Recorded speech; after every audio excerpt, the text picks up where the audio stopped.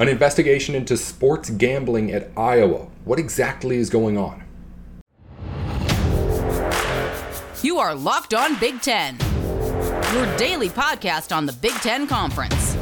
Part of the Locked On Podcast Network. Your team every day.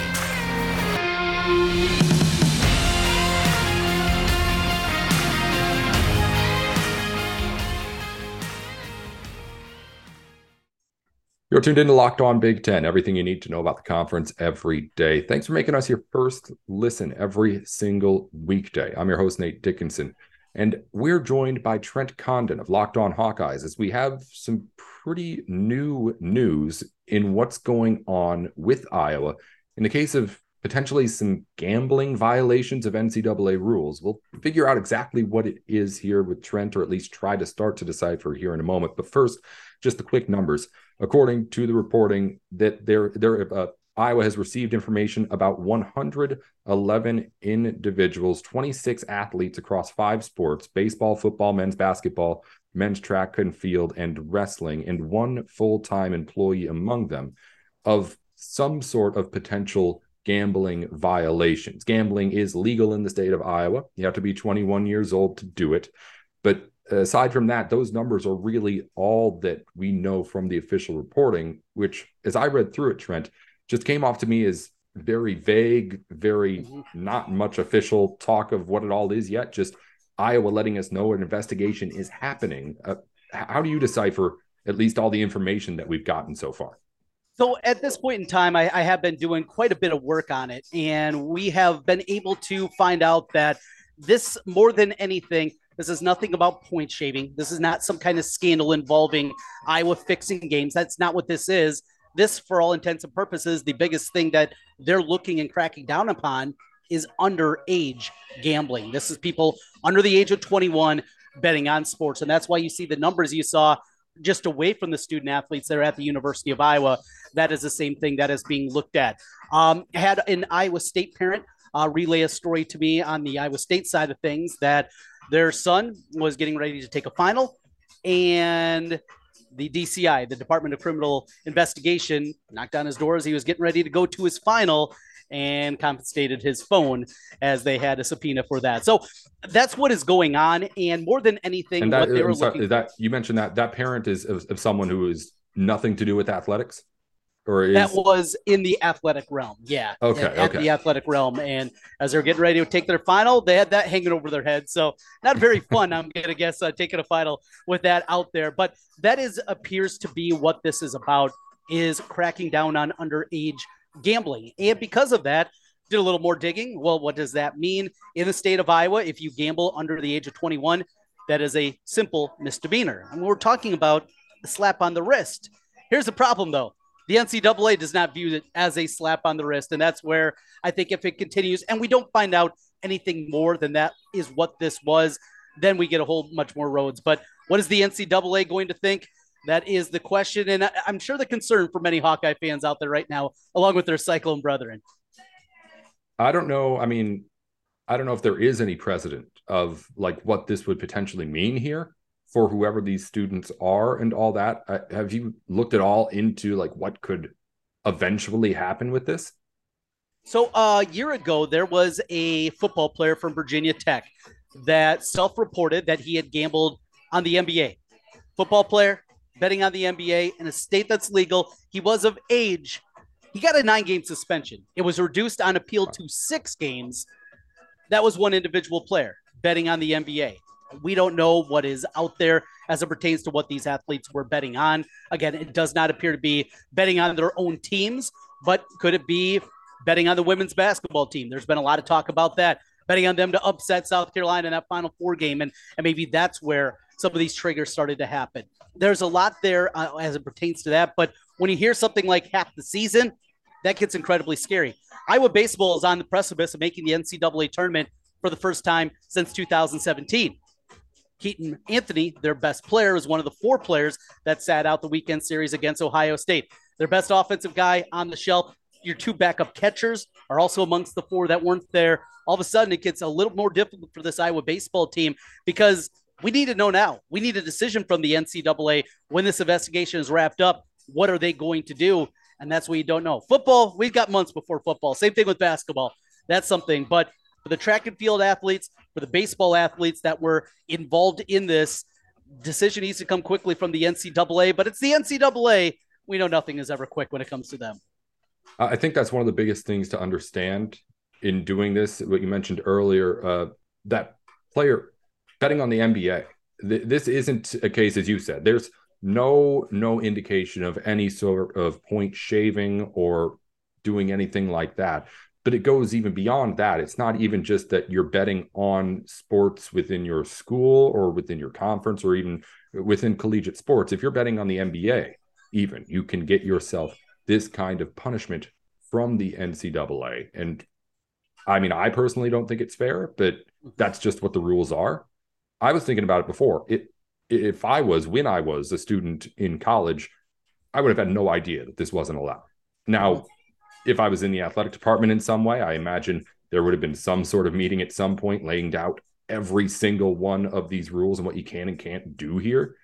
But how much of this, aside from potentially the underage stuff, I mean, this seems innocent as far as like what these people were doing. It really does. I mean, that's what it looks like right now. It is putting $40 down on the NBA game. You're watching the Warriors-Lakers last night. Hey, let's put a little action on it. Maybe, that's what it looks like. And if it is that realm, I think it's going to be high time for the NCAA because, first of all, you're kidding yourself if you think your favorite team that's not Iowa State, that your school doesn't have something like this going on, that 18 to 21-year-old kids are not gambling on sports. I'll tell you, I went to college was a long time ago. Guess what? Everybody I knew gambled, and that was before it was legal in the state of Iowa. You're kidding yourself if this doesn't happen on every college campus and every athletic department in one way or another. So now it's getting to the forefront. And also, yes, until you turn 21, just like drinking, just like a lot of things, you're not allowed to do it. Make that part of the conversation. But does the NCAA also need to realize, you can't bet on your own sport. Can't bet on your own team. We get all that. But if you're a college basketball player and you want to bet on a baseball game and you're 21 years old, why is that not allowed? It's something that is difficult for me to wrap my mind around. Will it happen quickly? It certainly won't again because we're talking the NCAA, but I think it's something that needs to be at minimum evaluated. When you get to 21, if it's legal in your state, yes, you can bet on sports, just not your own. How do you think this changes? I mean, we're talking about this doesn't seem fair. I mean, the NCAA is, at least for now, still able to levy these punishments, and it doesn't seem like they're going sort of towards any trend of loosening up on whatever hold they still have. I mean, what should be the result of this? I think suspensions still will be warranted, absolutely, in all of these cases, if it is that. I've seen a growing sentiment, and it's funny how our state's now coming together on the Iowa State side of things. They should, I think they've already learned their lesson. No. There needs to be some kind of suspension. There needs to be certainly a message sent. For a football player, I think a game at minimum, maybe 2 games is something that is likely. You're talking about that. You're talking about a 6th of the season. You go that route, 5-6 games for the college basketball side, and probably upwards of 9 to 10 for the baseball players. I think that would be something that would make sense because, let's be honest, they want to send a message to everybody. They want to have a message, and this is going to reverberate across the country, and it's going to wake up a lot of people. Hey, gambling is not legal until you're 21. And if that's what it is, there's going to have to be some suspensions that are handed out. Because if this all comes back and there's 41 student athletes that they find and nobody's suspended, it's going to be a bad look, I think, for the state, for the governorship, for DCI. If it all comes to this and the NCAA says, well, no, they're fine. It's all good. I just don't see that being a likely scenario. I think there's a middle ground between 9 games for betting on an NBA game and whatever is happening here in Iowa. Again, off the top, we mentioned this has been all pretty generic, pretty vague, just reporting of people acknowledging that investigations are happening. You mentioned it's not going to be a quick thing that happens just because it's the NCAA, but I mean, what timeline do you think is reasonable to be able to get this all sorted out? I would imagine before the start of the next athletic calendar would be at the latest the deadline. Yeah, I think so. I think this is going to move at a pretty quick pace. I mean, these kind of things are not going to be thrown out like this, and we're going to get to this point of investigation, and then it's going to be kept under wraps for weeks and weeks and weeks. I'm going to anticipate that the DCI will have this investigation wrapped up pretty quickly. Details will be handed out, and then it'll come to both universities. What do we talk to the NCAA? What is the NCAA enforcement going to be? Right now, we know the 4 Iowa baseball players are withheld from competition. How long does that continue? Now, we've seen plenty of programs in the past. I remember Memphis basketball a couple years back, and they had a player that they said, you know what, we're going to play him anyway. That didn't turn out very good. I don't see the University of Iowa trying to go at that route, certainly with their baseball program. But I think we're going to have the details from the DCI pretty quickly here, maybe even by the end of the week. And then we start the next steps in the process of talking to the NCAA and what this is going to be. Is suspensions going to be out there? How long are the suspensions? Those are going to be the conversations in the coming days and weeks. Yeah, I think that's going to be the biggest catalyst here, is that this isn't just Iowa and the NCAA. You've got the Iowa Gaming Commission in here. You've got law enforcement involved in potential illegal activity. So whatever's going on, I believe that pushes this thing a little bit faster. Those Iowa baseball guys, is that Iowa being cautious, or is the NCAA telling them to not play?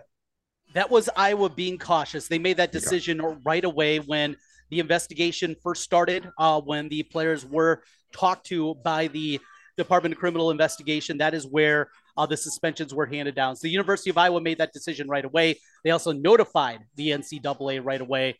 Maybe that's something that will help out, is they let them know very quickly something was afoot.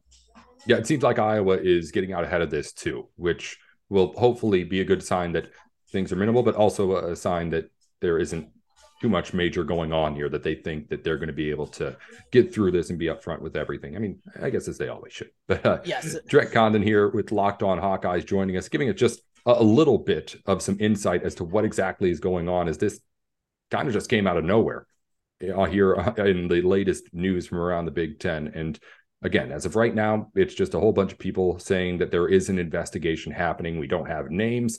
Once we get them, maybe this becomes bigger news if there's enough big names on that list. But Trent will be here to talk to us if and when that happens, of course. Trent, thank you as always for joining us here off the top of the show to talk with us about what's going on over at the University of Iowa. And of course, if you want to know everything that's going on every day at Iowa, you can tune on into Locked On Hawkeyes, where Trent has the show for you Monday through Friday. We'll talk to you again soon, Trent, I know, and thank you again for your time. Thank you. Appreciate it. Thank you to Trent Condon for joining us here on the program, and thank you for making Locked On Big Ten your first listen every day. Before we head on to the rest of the program here today, a reminder that you need to make a fast break over to FanDuel during the NBA playoffs, because right now new customers can get a no-sweat first bet of up to $1,000. That's $1,000 back in bonus bets if your first bet doesn't win. You can bet on anything out there. We've got NBA playoffs going on. NHL playoffs are going on. We're going to be talking about some Heisman Trophy odds in a minute. You can bet on those futures over at FanDuel. Player props, anything of the sort that you want to bet on, you can do it at FanDuel.com. And if you head to FanDuel.com/lockedon, you can get that no sweat first bet of up to $1,000. That's FanDuel.com/lockedon. There's no better place to bet all the playoff action than the America's #1 sportsbook, FanDuel, official sports betting partner of the NBA. Let's continue on with the program and talk some more Big Ten football. And I want to discuss the star potential of the Big Ten this season, because we had a lot of stars last season in the conference. CJ Stroud out there, JJ McCarthy making a name for himself, Blake Corum making a name for himself with the Wolverines as well, Chase Brown over at Illinois, all sorts of people that were some of the biggest names in all of college football. But in this upcoming season, it's a little less clear who's going to be taking over the throne at the top of the Big Ten in star power. Because, at least right now, the bar is being set pretty high as to what you have to do to be the best player in the Big Ten, and I think that may be taking a step back here in this season. I'll tell you what I mean. As far as just the numbers go, in 4 of the last 5 seasons, the Big Ten has had at least one player represented at the Heisman Trophy finalist and award presentation. At least one in 4 out of the 5 last seasons. And while that may not seem like something that's too out of the ordinary, the Big Ten is always producing some of the best players in college football. Up before that stretch of 5 years leading up to here today, We hadn't had another Big Ten player in that room since Melvin Gordon in 2014.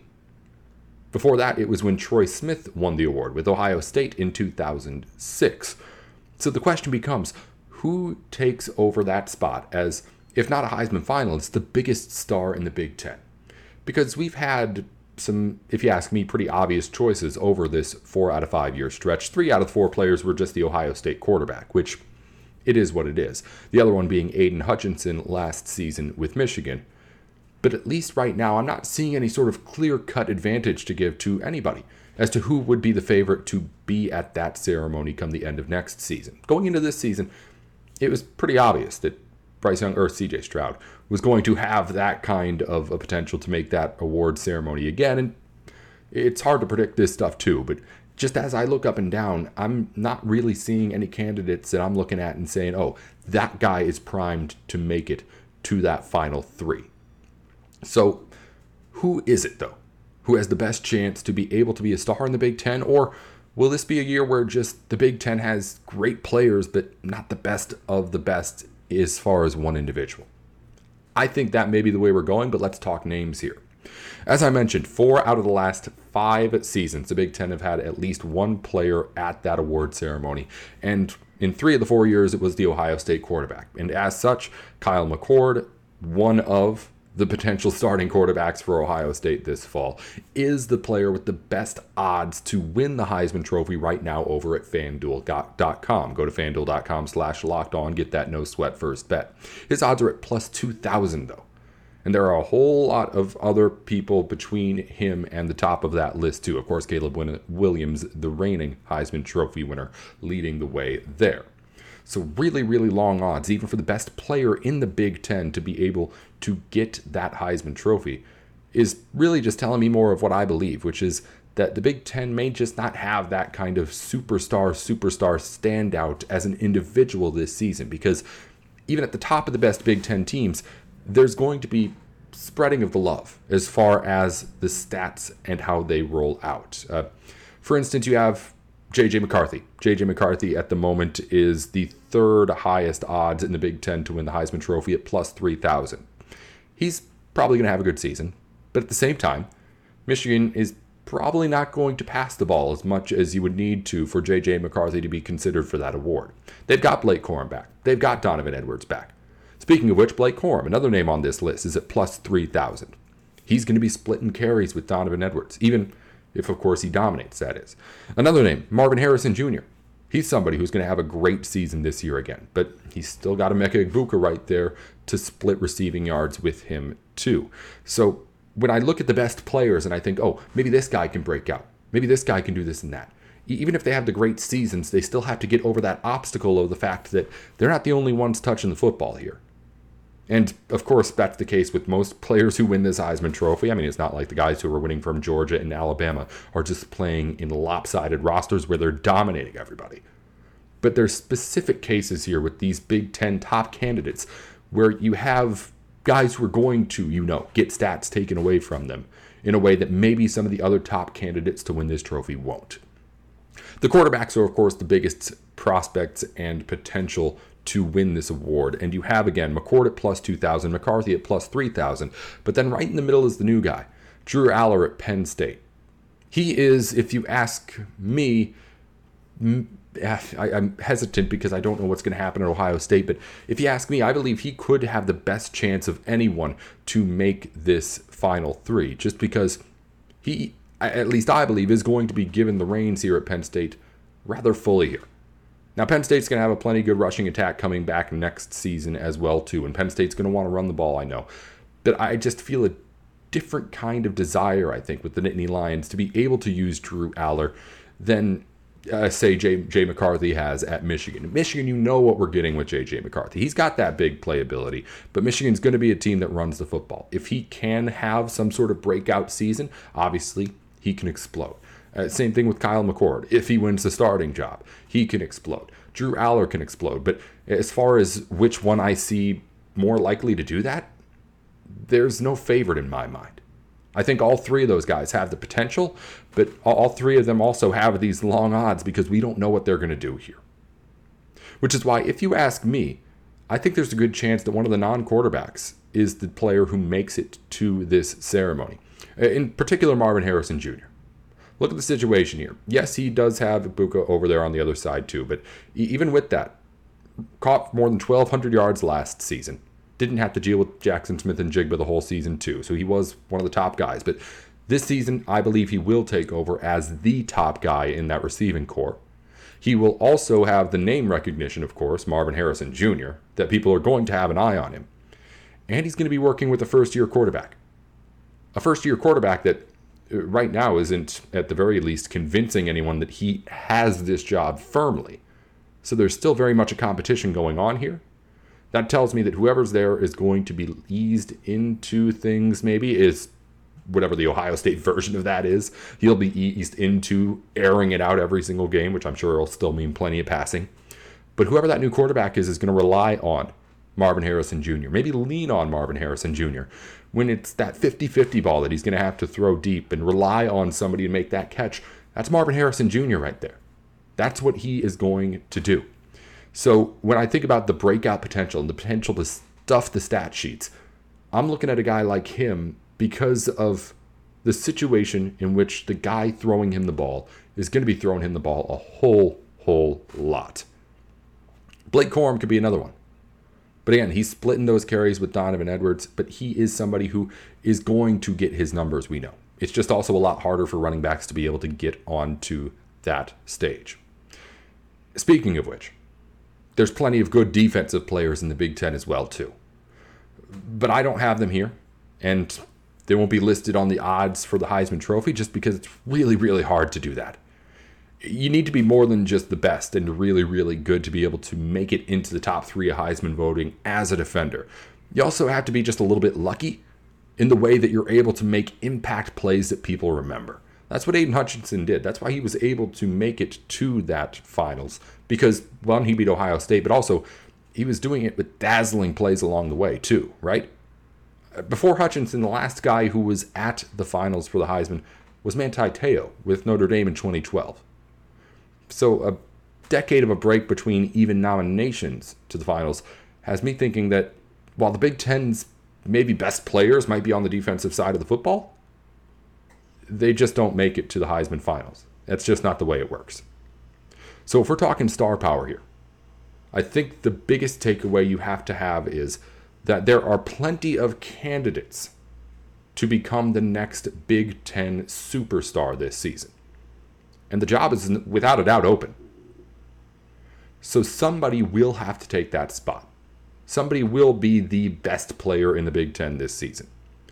The question is, does the conference prestige now give the Big Ten the ability to, kind of the way the SEC has always, at least always have somebody in the Heisman conversation? Because that hasn't always been the case here. Again, as of late, Ohio State quarterbacks and Aiden Hutchinson have been pulling the load for the Big Ten as far as Heisman representation at the final ceremony. But at least right now, I think the big question from a conference standpoint is, has this conference become respectable enough over the last few years, in the way that it's been able to compete with the SEC on the football field, to be able to convince voters for the Heisman Trophy that one of these guys is the best of the best, or one of the best 3 even? I don't know if that's the case. And I don't know if anyone in the Big Ten will put up the stats to make it there, even if people are open to it. Because it's still just right now a whole lot of questions about how everything's going to get split up with a whole lot of new people and new faces around the Big Ten. It's a big question. It's a big question to ask right now, more than anything, because we're months away from even starting the season, nevertheless getting to the end of it in the Heisman Trophy ceremony. But at least the way I see it at the moment, we're looking at a Big Ten football season where there's going to be plenty of star power, but maybe not that necessarily national recognition that comes with making it to the finals of the Heisman Trophy nominations. That's just my thoughts on it. We'll talk more about it, of course, as the season continues on, off-season continues on, and season starts. But right now we're going to wrap things up here on Locked On Big Ten. Get you some of the news from around the Big Ten to finish up. But first, big recruiting news on the basketball court this week. Bronny James does not commit to Ohio State, instead choosing USC and the Trojans. And just real quickly before we wrap things up, I want to make it very clear that while Ohio State doesn't get the guy, I feel like we were a little bit hopeful in thinking that he could.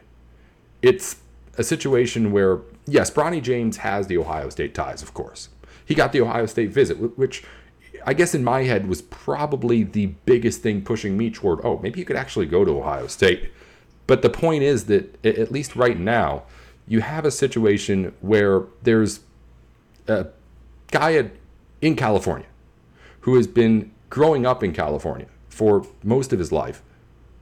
And while, yes, he is LeBron James' son, and LeBron James loves Cleveland, and Ohio State's his favorite school, Bronny James didn't spend all that much of his life there, right? He's gone to high school on the West Coast. He's been at Sierra Canyon. USC is that local school for him. That's one of three reasons why really this didn't really make any sense. Number two being the NIL money was going to be different. Bronny James is Bronny James. He was going to get his money no matter what. But, I mean, do you really need me to compare LA to Columbus, Ohio?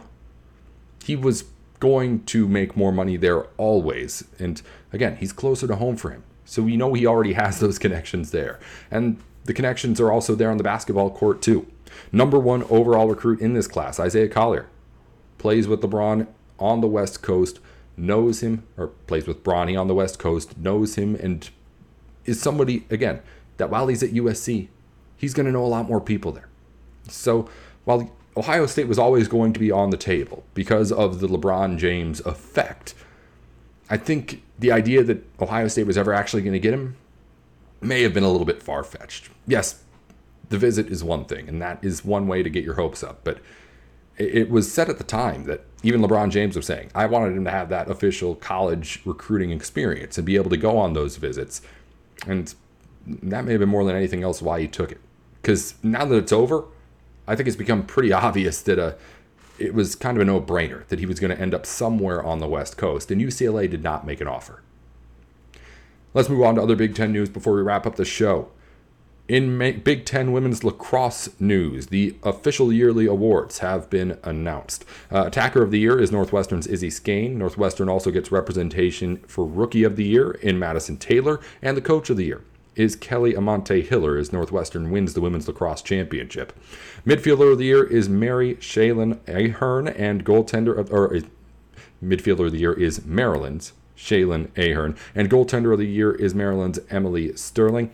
Finally, defender of the year is Madison Ball, also from Maryland. We'll get into more here next time on Locked On Big Ten. I'm your host, Nate Dickinson. Be sure to follow us along on wherever you get your podcasts, YouTube and Twitter too. It's at Locked On Big Ten with a 1-0 at the end when you're typing it out, not T-E-N.